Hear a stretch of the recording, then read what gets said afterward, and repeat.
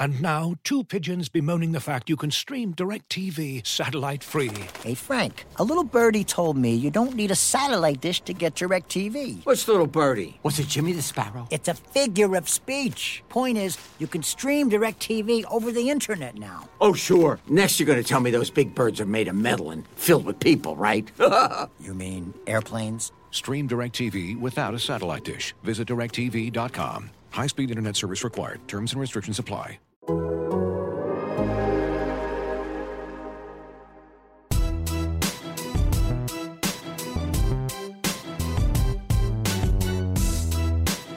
Welcome back to the latest post-game edition of Head of the Pack. I'm Matt Schneidman here with Bill Huber. Coming to you after the Packers' 34-31 loss to the Colts in overtime in Indianapolis. And Bill, this was a game, I know we talked to the Packers during the week about statement games and measuring stick games. And as cliche as it is, and as much as they don't want to label it that, that's what this was. And they scored 28 points on the league's best defense in the first half. And then like they have in many other games against top-notch defenses in this league under Matt LaFleur, they crumbled. What is your biggest takeaway from this game? I'm kind of in the boat with Rodgers on this one, where I think they should feel better about themselves. I think it was a statement game, and I think, look, I realize that the turnovers were the killer, but this is a team that just hasn't turned the ball over in the entirety of Rodgers' tenure. And I looked it up earlier. In all of his career starts, he was part of a team with 4 giveaways just 5 times. So that is not the character of this team. And oddly enough, I think the Packers maybe solidified the role as a contender tonight. I really think so. Yeah, that's an interesting way to look at it, because I kind of viewed it the opposite way, that they've solidified themselves as a team that will be in the hunt, but they still have a long climb to get to the NFL's peak. I thought with the win today, they could have established themselves as the favorites in the NFC and a legitimate Super Bowl contender going in and beating the Colts. And that looked like what they were going to do. And even on late in regulation, and even, twice in the fourth quarter, it looked like they were going to do that. But they fell short. And obviously we'll talk about the defining play in overtime was Marquez Valdes-Scantling's fumble. But I felt this game, I wasn't as optimistic as LaFleur and Rodgers. I felt that, if anything, this game shows that they still have a long way to go in order to get over that hump, because this team kind of gives me deja vu from last year in saying, they're close, but they just can't get over the hump against the best of the best defenses. But we'll go to MVS's fumble. It's ridiculous the way the question was asked in postgame. How can you live with MVS? I quite frankly think unprofessional and ridiculous, but that's a topic for a whole nother subject. But he had the 51-yard pass interference penalty drawn. He had the 47-yard catch late in the fourth quarter on that bomb from Rodgers on 3rd and 10. Of course, everyone's going to remember the fumble, but how would you put that into context? Yeah, exactly like you said. They're not in position to fumble in overtime without him, and and they wouldn't have beaten Jacksonville last week either. Look, you can't fumble. I mean that's saying the obvious, but I mean where would they be without him? He's really stepped up. The big plays have been huge. He seems to have gotten past. Now, of course, he'll drop 2 passes next week, but he seems to have gotten past that part of it. He's becoming a key member, and Rodgers flat out says, "I love the guy." Post game, and say what you want about, but I mean, who are you going to put in his place, right? I mean, there's no one else. So you're going to sink or swim with the guy, and he has made far more good plays than negative ones last few weeks. Yeah, that's a good point. And it was interesting to hear how much confidence and support Rodgers and LaFleur had for him after the game, and I think rightfully so. Another thing I wanted to touch on is the Smiths. And I know it might not have been the biggest storyline to come out of the game today, but it seemed in pretty close proximity. Za'Darius had 2 offsides. Preston had 2 offsides. Preston's in coverage on Trey Burton's touchdown. I don't want to call them front runners because it's not fair for me to assume their effort and their motivation. But, Za'Darius has the sacks. That's nice. But the pressures aren't nearly as much there. And the amount of money they're being paid, the guys we saw last year are nowhere to be found this year. Yeah, we got a lot of Preston Smith questions in the Q&A part, so we'll bypass those because of this here segment here. It's inexplicable where he's gone. At least Za'Darius is making some plays. I mean, he obviously had the big rush that was a split second away from winning the game tonight. But look, these guys have no chance, not 0.1% chance. They have 0% chance of winning a Super Bowl or even getting there unless those guys suddenly start playing like they did last year. Smith's on pace to get like half of his pressures of last year. They've moved him around the defense. They've done X, Y, and Z, and he has the flitting play here and there. Of course, which is more than the flitting play that Preston Smith has made. He is having a, dare I say, a terrible year, especially based on the money. And you look at the salary cap situation for next year, it's almost inconceivable that he's on the roster unless he really cranks it up here these next few weeks. He's been AWOL. There's not much other way to put it. Yeah, I mean, it would free up $8 million in cap space if they cut him after this season. And you tell me this: why isn't Rashawn Gary playing more over Preston Smith? I have no idea. Gary probably makes Gary might not make many plays either, but at least he's a tough son of a gun against the run. I mean, he'll show up there. I mean, time and again, Preston crashes in, and then they run to the outside. Maybe that's schematic, and maybe there's supposed to be a linebacker there to fill that hole. But he has been pretty poor against the run, non-existent against the pass. Why Rashawn Gary's not playing more is a mystery to me. We probably need to follow up on that again when we talk to Pettine on Thursday. Yeah, I mean, we've asked them that before, and, they just say, oh, the snaps are coming, we're still working them in. But, at some point, the results have to start showing. You got to start yielding results. And quite frankly, I didn't think the run defense was bad. The pass defense, it was one of those games where, the final result is worse than it felt at the time, if that makes sense. I didn't think the run defense looked too terribly bad. The real problem for the Packers, and this is only a problem once it becomes a problem, is special teams. Darius Shepard lost the kick. Yeah, Darius Shepard fumbles the kickoff return at a crucial time in the second half. J.K. Scott indoors with a full field has punts of 40, 39, and 38 yards. Packers haven't been able to get anything going on the return unit all season. They gave up the return touchdown last game. What needs to change on special teams? They got to make a play.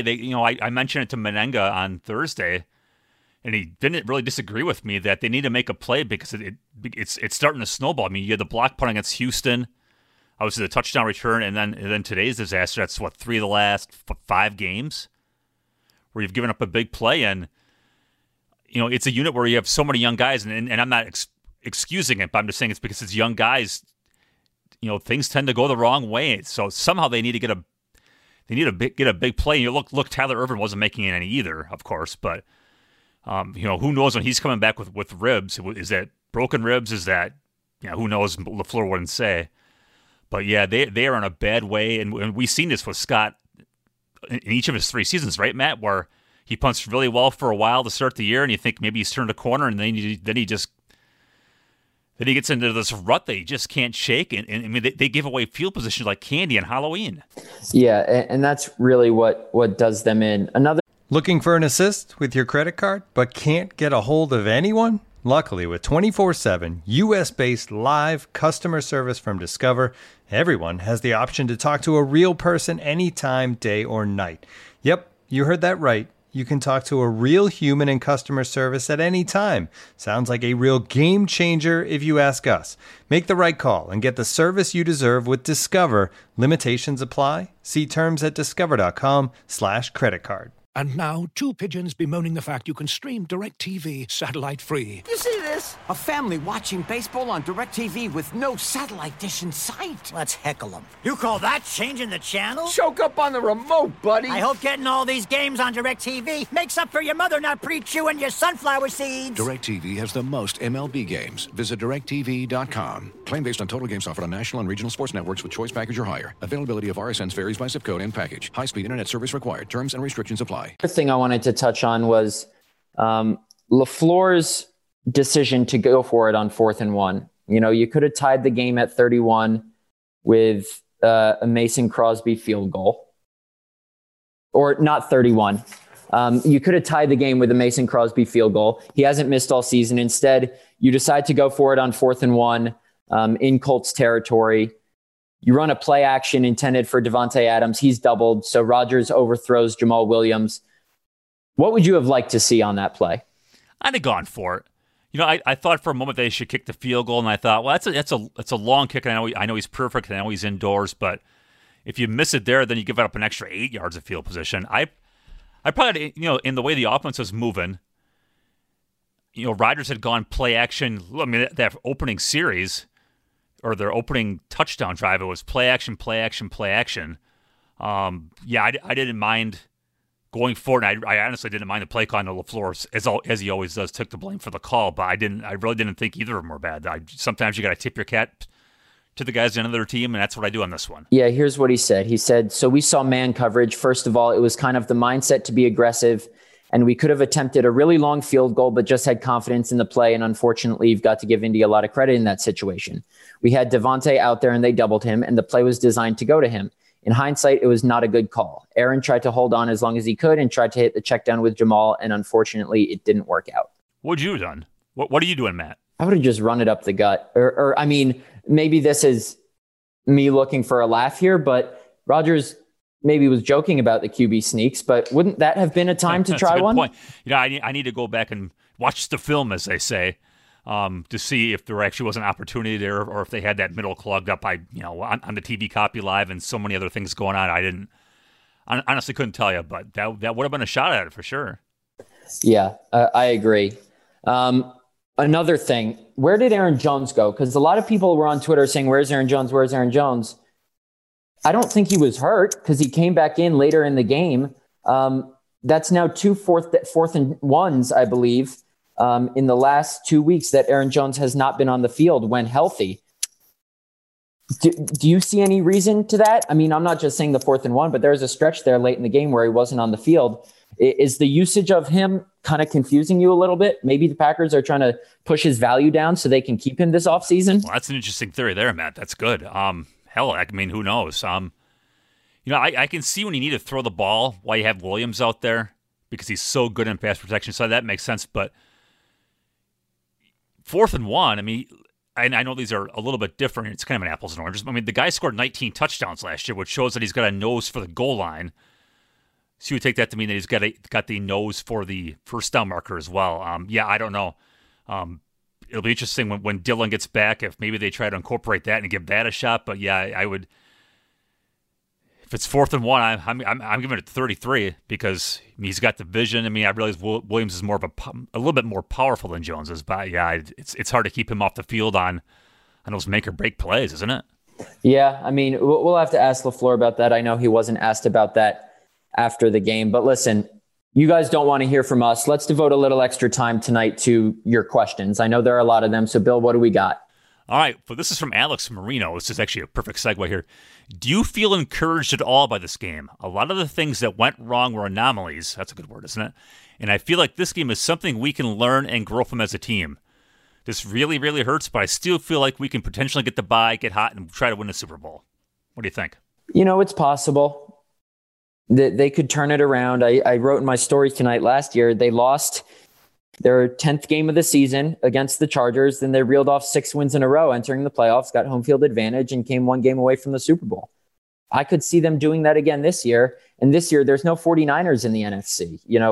The Saints and Buccaneers and Seahawks are not that much better than the Packers, at least on paper. I know the Buccaneers were when they played each other, but there's no 49ers team that's that much dominant than the rest of the field. So, yeah, I could certainly see that happening. Yeah, I totally agree with you. And I think, obviously you came out of that Tampa game figuring, my God, the offense has no shot against a good defense. The Colts are a good defense, and Green Bay moved the ball really well against them. The turnovers are obviously there, and they were against Tampa too, right? And you wonder with these big games, the San Francisco game last year, it was a long trip, but it was just, we blip on the radar. So they excused that one away. Then they excused the Tampa game away for kind of the same reasons. And now you got this big game, and it's the turnovers. You wonder if it's always going to be something. And I know that's kind of how you started the podcast. Is it always going to be something? But I do think that the offense moved the ball today. Probably makes you feel a little better. From Evgeny, it's hard to stop overreacting. So could you give me a fair evaluation to all 3 phases of the game? I know we kind of hit on some of this, but Matt, what'd you think of the offense? I know we kind of talked about the short yardage stuff, but aside from the turnovers, what'd you think? It was all right.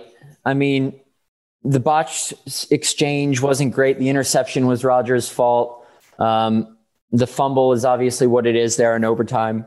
But I thought they moved the ball obviously really well in the first half. They benefited from some Colts mistakes of their own. In the second half, they just didn't have the ball enough to get into a rhythm. I mean, the Colts were on the field for so long. Granted, the Packers offense didn't do anything when they had the ball, but yeah, I give them a passing grade. I mean, yeah, it's nice to put up 31 points against the Colts, but when, only 3 of those come in the second half and overtime, it's hard to feel good about it. Yeah, you mentioned not having the ball. I did the math. I crunched the numbers. To start the second half, the Colts ran 36 plays to Green Bay's 6. Not good. Matt, you mentioned in our group text, everyone's gonna pin the blame on MVS and a fumble, but what happened on that play? You had a really good point in our group text. Yeah, I mean, we hear so much about how good Alan Lazard is at run blocking, how Robert Tonyan has improved in that area, but looking at that play, Lazard and Tonyan are supposed to seal off Julian Blackmon on the edge, so Lazard can make that jump cut to his right and then get upfield, or just get tackled there. But it's not that second tackler who knocks the ball loose. It's Blackmon, and he's the one trying to split Lazard and Tonyan. So MVS catches the screen, and Lazard and Tonyan do a terrible job blocking this rookie DB, Julian Blackmon from Utah. And he comes out and just kind of sticks a hand through the block, and it's bad ball security. I'm not saying that it wasn't, but he just kind of knocks the ball loose. And yeah, it's bad ball security, but you can't let a guy that's significantly smaller than both Tonyan and Lazard to get through the block like that. So yeah, everyone will blame MVS, but I think blame should fall equally on Lazard and Tonyan for failing to seal off that block on that play. Well said. Takes all. You got to do your 1/11th, Matt. Yes, you do. As you've probably heard by now, we've teamed up with BetMGM this season. We'll be using BetMGM lines to make all of our picks, and we'll have special offers for our listeners each week. If you haven't signed up for BetMGM yet, use bonus code The Athletic, and you'll get a 1-year subscription to The Athletic, plus up to a $1,500 first bet offer on your first wager with BetMGM. Here's how it works. Download the BetMGM app and sign up using bonus code The Athletic. Make your first deposit of at least $10. Place your first bet on any game and claim your voucher for a 1-year subscription to The Athletic. See BetMGM.com for terms. U.S. promotional offers not available in D.C., Mississippi, New York, Nevada, Ontario, or Puerto Rico. Gambling problem? Call 1-800-GAMBLER. Available in the U.S. Call 877-8-HOPE-NY or text HOPE-NY 467-369 in New York. Call 1-800-NEXT-STEP in Arizona. 1-800-327-5050 in Massachusetts. 1-800-BETS-OFF in Iowa. 1-800-270-7117 for confidential help in Michigan. 1-800-981-0023 in Puerto Rico. First bet offer for new customers only in partnership with Kansas Crossing Casino and Hotel. Don't forget, if you haven't signed up for BetMGM yet, use bonus code The Athletic, and you'll get a 1-year subscription to The Athletic, plus up to a $1,500 first bet offer on your first wager. From NYC Packerbacker, how much input can LaFleur have on the defensive game plan and philosophy? The fan base seems unhappy with Pettine's lack of aggressiveness. How much interaction and communication does LaFleur have with them, and how much influence can he have? I don't know. I don't have words to describe the defense always seems like it's back on its heels. And I know that's a cliche way to put it, but, for example, on 3rd and 19 there in the fourth quarter tonight with the Packers trailing, Pettine seemed to put his cornerbacks 15 yards off the line of scrimmage. And then the Colts get 15 easy yards on a little dump off and then convert a 4th and 4 easily when they run a slant, and Jair is a little bit behind on that. I think they did the 12-man penalty on purpose to stall time, old Mike Vrabel technique. So I won't get on him for that. But, it's tough because we're not in that building. So we don't know how much of it is coaching and how much of it is execution. But at some point, look, I've never been on the fire Pettine train and I still won't be, but they need a spark because they don't have it right now. And where's it going to come from? Yeah, that's a great question. This is a whole other podcast here, but who do they have on defense? Look, they've drafted 800 guys and they signed guys, but on the D-line, Kenny Clark, right? Is there anybody else? No. Inside linebacker, Kirk's had a pretty decent day. Maybe Kamal Martin's going to be something, but do they have anybody inside linebacker, Matt? No. Outside linebacker. No, I mean, you saw Kirksey running after Michael Pittman on that first touchdown. He looked like he was in molasses. Right. We talked about the outside linebackers, right? The Smiths are nowhere close to earning their payday. How about those safeties, man? Adrian Amos, the high-priced veteran, and former first-round pick Darnell Savage. How those guys working for you? They had a couple nice plays early, but you don't notice they're out there. For the season, right? Yeah. Well said. You don't notice they're out there. So, is that LaFleur? I mean, is that Pettine's fault? Yeah, maybe, but I don't know. I'm looking at the personnel, and for all the money they spent and for all the draft picks, I just say, man, oh man. Actually, his original question though was, how much input does LaFleur have? He has none, right? I mean, when he's asked about the defense, I mean, he's just totally defers to Pettine, doesn't he? Yeah, he does. Yeah, it's Pettine's. You have to wonder if a change will be coming soon. Yeah, Pettine's like the head coach of the defense. Yeah.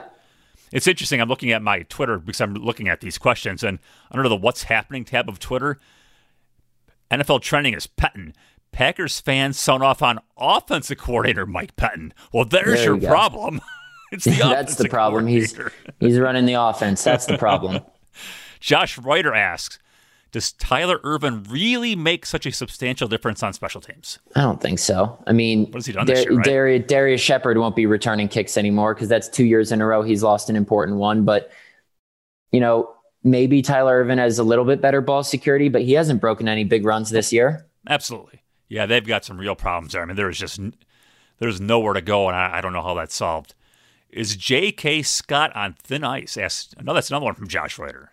I would think so. I want to be careful in saying this because we don't know what the personal matter was that he had this weekend, and we don't know where his mind was this game. But it wasn't just today. He has been shaky. He's had his good moments. He's had his bad. But if you're going to draft a punter in the 5th round, you better hope he's one of the best in the league. And JK just hasn't been that. Again, if he did have something going on, then he's excused for this game. But I'll reserve further comment until if we find out anything more about that. Right. They signed the punter, Drew Kazer. I guess I don't know how to say his name. I'm a writer. I don't really know. I don't even know how to say it. I should probably learn.